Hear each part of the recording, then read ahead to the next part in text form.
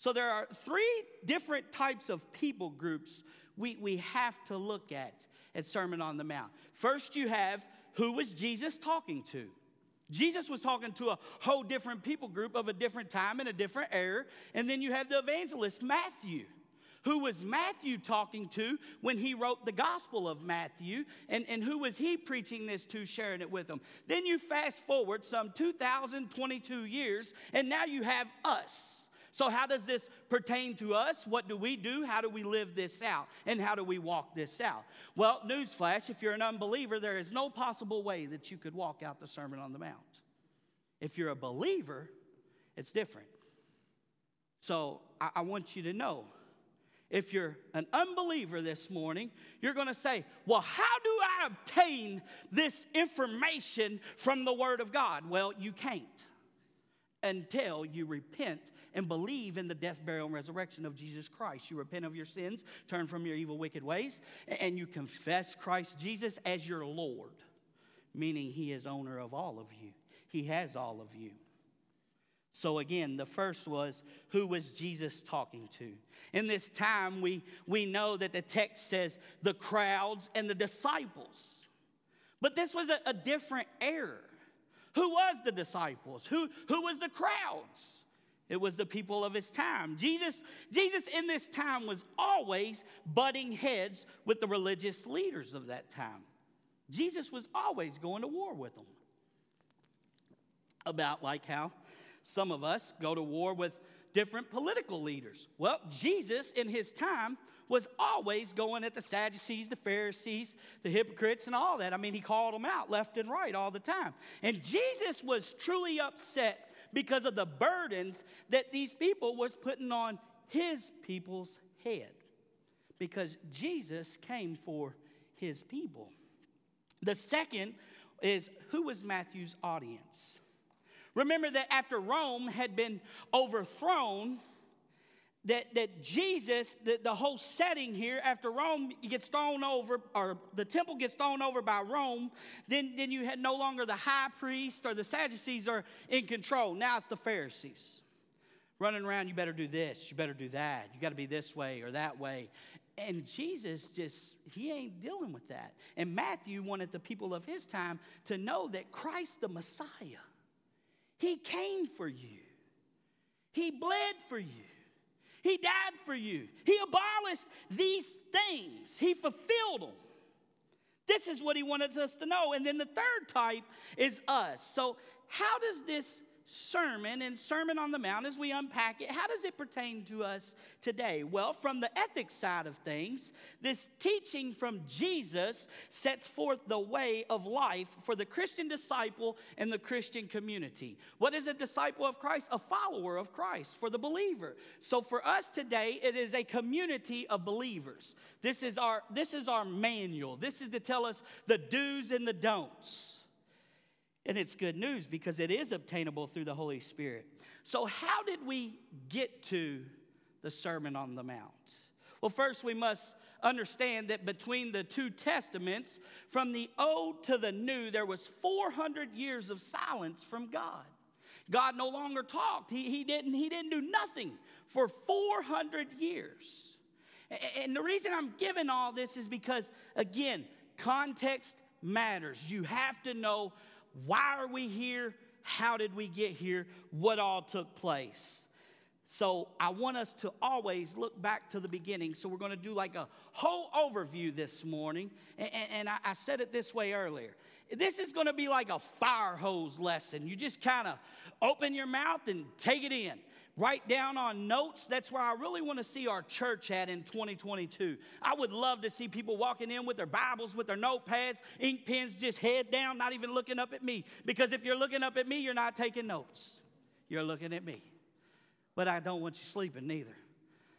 I'd rather you be truly digging in. So Matthew chapter 1, what did we have there? We had the genealogy of Jesus. We know that from the time of Abraham to the Christ, It was 42 generations put in between there. They was 14, 14, and 14, which added up to 42 generations. Then you had Christ's birth, which we celebrated on Christmas, where Mary gets pregnant by the Holy Spirit. Joseph wants to leave her because he just don't understand how she's pregnant. She done cheated on me. An angel of the Lord appears to him and says, "No, Joseph.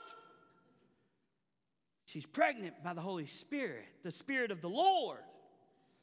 And lets him know he shall call his name Jesus, for he will save his people. And this was major to fulfill what the Lord had spoken through the prophet Isaiah. As we'll see in Isaiah chapter 7 and verse 14, it says, "Therefore the Lord himself will give you a sign. Behold, the virgin shall conceive and bear a son, and you shall call his name Emmanuel," which means God with us. God Almighty came to be with us, the believer. He came to be with you, the unbeliever, once you receive him. He came to redeem your soul. Friends, that's great news on this cold, brisk Sunday morning. Then in Matthew chapter 2, we find out that Herod finds out about Jesus, acts as if he is going to worship him, and he tells the wise men, he says, "Go find this baby," and he tricks them, and they get a message, they get warned in a dream not to return to Herod, for they know that he is ticked off. See, once Herod finds out that he's been tricked, that they are not coming back, he's mad. So what's he do? He says, "Go kill all the 2-year-old and under males. Kill them all. Kill them all. I don't want the Messiah. I'm the king." I could hear her now. "I'm king. He's not. Kill them all." So then Joseph, he flees to Egypt after Herod died, and then he was told to go to the land of Judea. But instead, he withdrew from there because he found out that Herod's son had taken over in the kingship. So where'd he go? He went to the district of Galilee, to a city called Nazareth. Which this, again, is also to fulfill prophecy that he would be called a Nazarene. There's a lot of prophecies going on right there in the first few books of Matthew. We have to study the text to know these things. Then we get to Matthew chapter 3, and this is where it really takes off. Now you get John the Baptist. He's in the wilderness, and what's he doing? He's preaching, "Repent, repent, repent, for the kingdom of God is at hand." And man, they're looking at him crazy. And you see, you had the Sadducees and the Pharisees. As he was preaching this repentance, they come to his baptisms, and they're watching this. And what's John do? John laid into them, man, in chapter 3. He said, "You brood of vipers. You brood of vipers." And he let them know the one who was coming after him was mightier than him, being Jesus, the Christ, the Messiah. And he will do the separating and has the power to throw into the unquenchable fire. Now, leading up to that, you're at around the first 30-year mark of Jesus' life on this earth. And then what happens in chapter 3? Jesus shows up to get baptized with John. John kind of resists him, and at first he says to the Christ, "No, I shouldn't baptize you. You should be doing me." And Jesus let him know. He said, "No, John, you need to baptize me. You need to baptize me." And then in Matthew chapter 4, the story picks up, and we know that after Jesus was baptized, he was led up by the Spirit into the wilderness to be tempted 40 days and 40 nights. He fasted these 40 days and 40 nights and was tempted on 3 different occasions. 3 different times the enemy has tempted Christ, the Messiah. And after the 3rd time the devil tempted him, the angels came to him and were ministering to him. Now I want to ask you this. Are you better than Jesus? You say, Pastor, what do you mean? Why would you even dare ask me, am I better than Jesus? Because if the devil can take him up on high places and tempt him, what makes you think he can't bother you? See, so many times people's running around beating on their chest. Well, I got this or I got that. News flash, you don't have nothing. Christ has everything. And we need Christ in them times of temptation. So stop saying, I have all the power, he can't bother me. You have no power except through the unction of the Holy Spirit, which means the anointing of an indwelled Holy Spirit is the only power. So you left on yourself alone can't do nothing. You need Christ. Stop beating on your chest like you're bad. The devil laughing at you. He says, okay. They think they good. They think they got this. They ain't got Christ. Boy, I'm ready to devour them. Because he is seeking around, prowling like a lion. I don't know if you've ever watched History Channel or Animal Planet, but what does a lion do? Man, he lays low, and he waits on that one little person to get off by themselves, and wham, he snatches them up. And we are sheep, friends. Last time I checked, sheep was dumb, myself included. We need a shepherd, and Jesus is our shepherd, and he is protecting us from the lion. We ain't doing nothing. Resting in him, praising in him. We are not untouchable. We're not until we unzip this old earth suit and we step into glory. Then we're untouchable. Then we're untouchable. So now after the angels minister to him, he comes out of the wilderness, and Jesus now starts his public ministry. And oh, his public ministry is beautiful. Jesus calls his first disciples, and this part is very important. He called who? He only called 4. He called Peter, Andrew, James, and John. We see this in chapter 4. But now he goes all throughout Galilee, preaching in their synagogues and proclaiming the gospel of the kingdom. See, here's where it gets good. Jesus, as he's proclaiming it, now he's doing this deal. He's laying hands on people. He's casting out devils. He's raising the lame. He's lifting up the paralytic, telling them, get up, walk, do what you got to do. He's letting people repent, and people's getting saved and healed because they're in the presence of the glory of God. And he's doing all this to show that he is God in the flesh. He's not a magician. He's not none of that. He is G-O-D. He is God Almighty. He is Abba Father, who has come to do a ministry and a work and redeem his people that was lost because of sin. That's where he takes off. So you have to understand this. He's casting out these demons and people's getting healed. You know he was tired. And Jesus always went off to certain places to be secluded and pray, as we learn later on in the Gospel of Matthew. But he started to notice he didn't just get a few to follow him, but our text tells us that it was great crowds. Which this leads us now here to Sermon on the Mount. We have made it to chapter 5. All in one Sunday. Praise the Lord. But the Sermon on the Mount is probably the best known part of the teaching of Jesus. Though arguably it is the least understood, and certainly it is the least obeyed. Nobody wants to hear it. Nobody wants to hear it.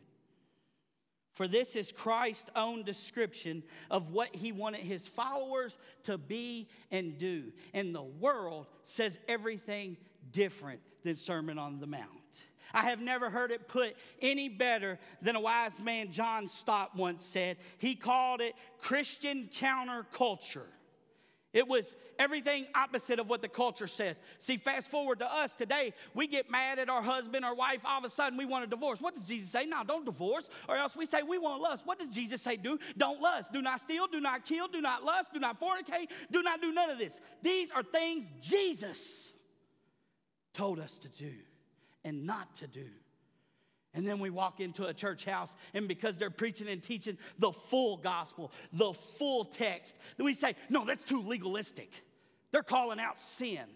Praise God, we're calling out sin. And we're not just dusting it under the rug. Because Jesus called out sin. We're supposed to. This is our mandate.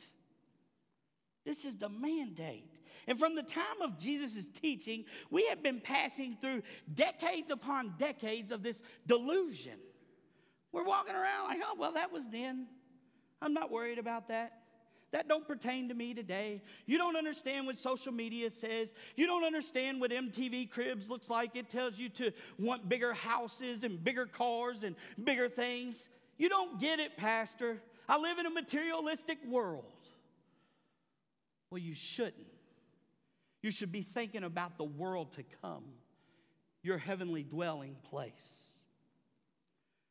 Instead, our society says, we want sex, drugs, all the things that make us feel good. We don't want your Bible. We don't want your Jesus. Keep your Jesus over there. Give me what makes me feel good now. And what you don't realize is your soul is damned to hell. Anything you put above Christ becomes your Lord. That becomes what you worship. We need to get back to living in the Bible. Some of our youth and the younger generation, my generation, it's all about peace, love, and reality, and what can I meditate on, and what can make me feel better, and how can I get in tuned with the earth. And I'm like, oh, you die outside of Christ, you really going to be in tune. Because once you're taken down to the grave, to the ground, and your soul is now being judged because you've put your meditation and all this above Christ Jesus being your personal Lord and Savior, you've opened up the gates of hell. And your soul is in your hands. Then today, they do endorse, our generations endorse everything that Jesus said to the church in the first century. In Revelations chapter 3 and verse 1, it says, and to the angel of the church of Sardis, write the words of him who has the 7 spirits of God and the 7 stars. I know your works. You have the reputation of being alive, but you are dead. Do you know how many outsiders is looking at the church today saying that? The unbelievers? Because we look so much like the world. We're walking around like chameleons. We act like the world. We talk like the world. We smell like the world. And the world's saying they belong to us. They don't belong to Christ. I know their works, but on the inside, they're dead. They're dead. Friends, I don't want to be a dead church. I want to be alive and active and moving. But the church has embraced this. We have started to gently fade in the times we are conforming. We are going against what Christ told his bride. Everything that we're doing, we're going against the very words that Christ told the bride. We're dusting our children's sin under the rug. We're dusting our brothers or sisters' sin under the rug. We're saying it's okay for you to live like that. When Jesus says no, it's not okay. We're hypocrites. But I want you to know something, that from the beginning of the theme of the whole Bible, from the beginning to the end, God's purpose is to call out people for himself. Holy, set apart, and belonging to him. Holy is the Lord God Almighty. You know, the cherubs are standing around. In Revelation, they're saying, holy, holy, holy is the Lord God Almighty. Then we get warnings to pursue holiness, but yet we turn a keen ear to it. So the Sermon on the Mount is to be seen in this context. It describes the repentance and righteousness that belong to the kingdom.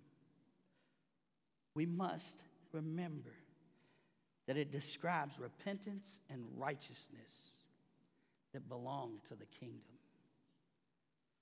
So what are we to look like? Different. Different. Jesus emphasized that his true followers, the citizens of God's kingdom, were to be entirely different. We're not to look the same. We're to be set apart. A city on a hill. Not a city within the city to where you blend in and look like the city. So, to me, the key text in Sermon on the Mount is found in the first part of Matthew chapter 6, verse 8. Let's look at verse 6, or chapter 6 and verse 8. It says, "Do not be like them, for your Father knows what you need before you ask him." Notice that was underlined. Do not be like them. Do not be like them. Set apart. This reminds us of God's word to Israel in earlier times. In Leviticus chapter 18 and verse 3, it says, "You shall not do as they do in the land of Egypt where you lived, and you shall not do as they do in the land of Canaan, to which I am bringing you. You shall not walk in their statutes." You know, we walk around, and if the government tells us to do this or do that, or marry Johnny and Larry and Terry and Derry and all of them, the same sex, we say, "Oh, we got to do it." No, you don't. The Word of God says different. We don't walk by what they say when it goes against the Word of God. That is the only time you buck the system. And you let them know, I stand on this and this alone. We don't abort babies. It's God's life. It's his creation. Now, I want you to know, maybe you've done that in the past. Please hear me on this. If you've done that outside of Christ and you are in Christ Jesus, you are forgiven. Forgiven. And when the accuser of the brethren tries to remind you of things, you let him know, "No, I'm covered under the blood of Jesus, and I've been set free, and you can't hold that over my head no more." You don't give him that authority, because whom the Son sets free is free indeed. So it is the same call to be different as it was in the Old Testament. And this will run all throughout Sermon on the Mount. So you're asking yourself, is Sermon on the Mount relevant? Yes. It teaches us all about the Christian, as we're going to unpack it all the way through. It's going to show us these things. It's going to lay them out on what a Christian looks like and what a Christian don't look like. Is it practical? Is it still for me today? Yes, if you're a believer. You say, "Well, I can't obtain it."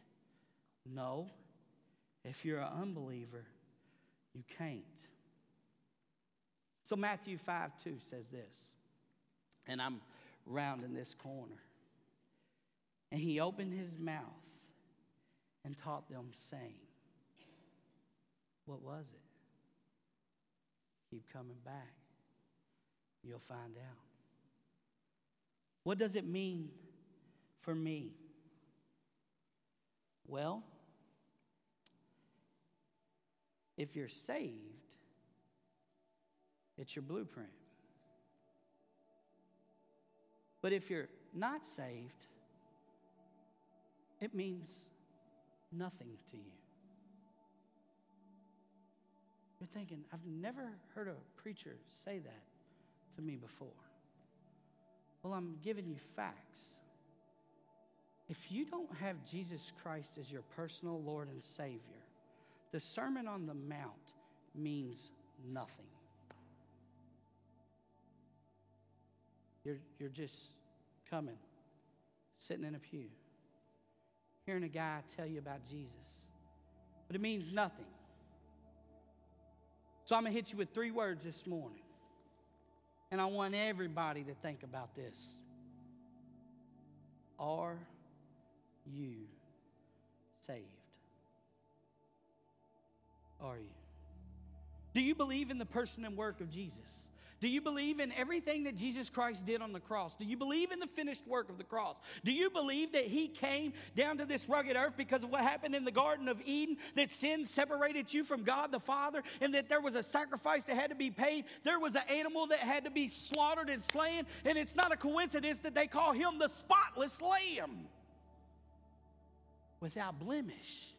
Because all through the Old Testament, that's what they would do, is a sin sacrifice. Kill off animals. There was blood shed on an altar. And what Jesus do? He shed his blood on an old rugged cross on Calvary. He laid down his life so that you could be won back into the kingdom of God. So you would no longer have to be separated from God the Father. No longer would your destiny be hell. Your destiny would be heaven and heavenly places. But if you've not repented and believe in the death, burial, and resurrection, and what he did and why he did it and how he did it, outside of that, you're lost.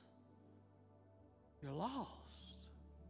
Now, does because you're a Christian mean that life is going to be easy and peaches and cream on Mulberry Street and there's never going to be no more trials and tribulations? No, because James proved that different. He said, count it pure joy when you meet trials and tribulations of various kinds, for the testing of your faith will produce steadfastness. Let it have its perfect and full effect, that you may be lacking in nothing. So when James writes that, it lets the Christian know, yes, we're going to go through trials and tribulations, but thank goodness we got an advocate. Thank goodness we have Jesus who's standing in our place. Thank goodness that when God Almighty sees this wretched sinner, William Veneto, he don't see me. He sees the covering of the blood of his Son.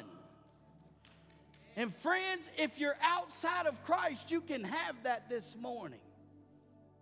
You can have it. Just repent. Repent. So as Miss Joan comes up here and gets ready to lead us in worship in another song, I do want to always say this. If you have not received Jesus Christ as your personal Lord and Savior, see me. See me. If you are not sure, without a shadow of a doubt, that you are saved, covered under the blood, see me. See me. Maybe you need prayer this morning. See me. Maybe you just need to get down on your knees before God and hit an altar and cry out to him. Do it. I can't wait till the day that the church is full, and in the middle of preaching, Leonard Ravenhill said it best. People runs to the altar and they're just repenting. Now, for the churchgoer of these days, when that happens, they're going to call security. They're going to say something's wrong. And I'm going to say, stop. The glory of God is fallen. That's what church is about. This is a hospital for sinners. This is a triage center. Trauma 1. We're better than U of L, though, because we got the great physician. We don't need a DEA pad. We got a heavenly pad, and we got a heavenly Father, and his name's Jesus, and he's calling you this morning. He's calling you. So, dear Heavenly Father, as we get ready to stand and worship, Lord, how I ask that you would search our hearts, oh God. God, I ask that you would search us deep, far, and wide. And if there be any questioning within any part of us, whether it be deep, surface level, or whatever, Father, I pray that we would release them problems and ask them questions. And, Father, that we would just lay it all before you, Christ, because we need you, Jesus. We need you. Father, I want everyone in this room to be able to do what we're very about ready to sing about. Shout from the rooftops, to be able to proclaim your name, to walk through our city with a spirit of boldness, not being cocky, but just have a boldness for the gospel of Jesus Christ, to where we'll tell anybody about Jesus and we'll tell everybody about Jesus, that we'll be able to take part in helping to populate heaven and plunder hell. Jesus, I pray you would burn the fire within us, God. Please, Jesus, Have your way. And we pray all these things in the name above all names, in the name of Jesus Christ of Nazareth, my personal Lord and Savior. Do I pray these things in Jesus' name? And all of God's people, including myself, said, amen. Let's stand and worship.